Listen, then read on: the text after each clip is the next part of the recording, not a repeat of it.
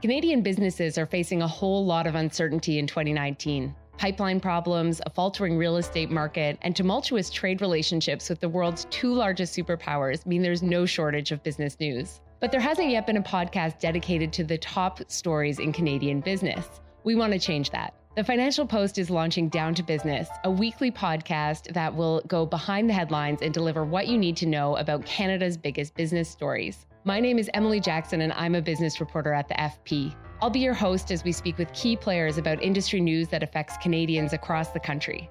On our first episode, we'll speak about innovation, one of the FP's latest obsessions. Our first guest is serial tech entrepreneur Michelle Romanow, co-founder of ClearBank and a dragon on Dragon's Den. Down to Business officially launches on April 24th. It will be available on Apple Podcasts and Google Play. In the meantime, you can get all the business news you need at financialpost.com. I'm Emily Jackson, the host of Down to Business. So let's get ready to talk business.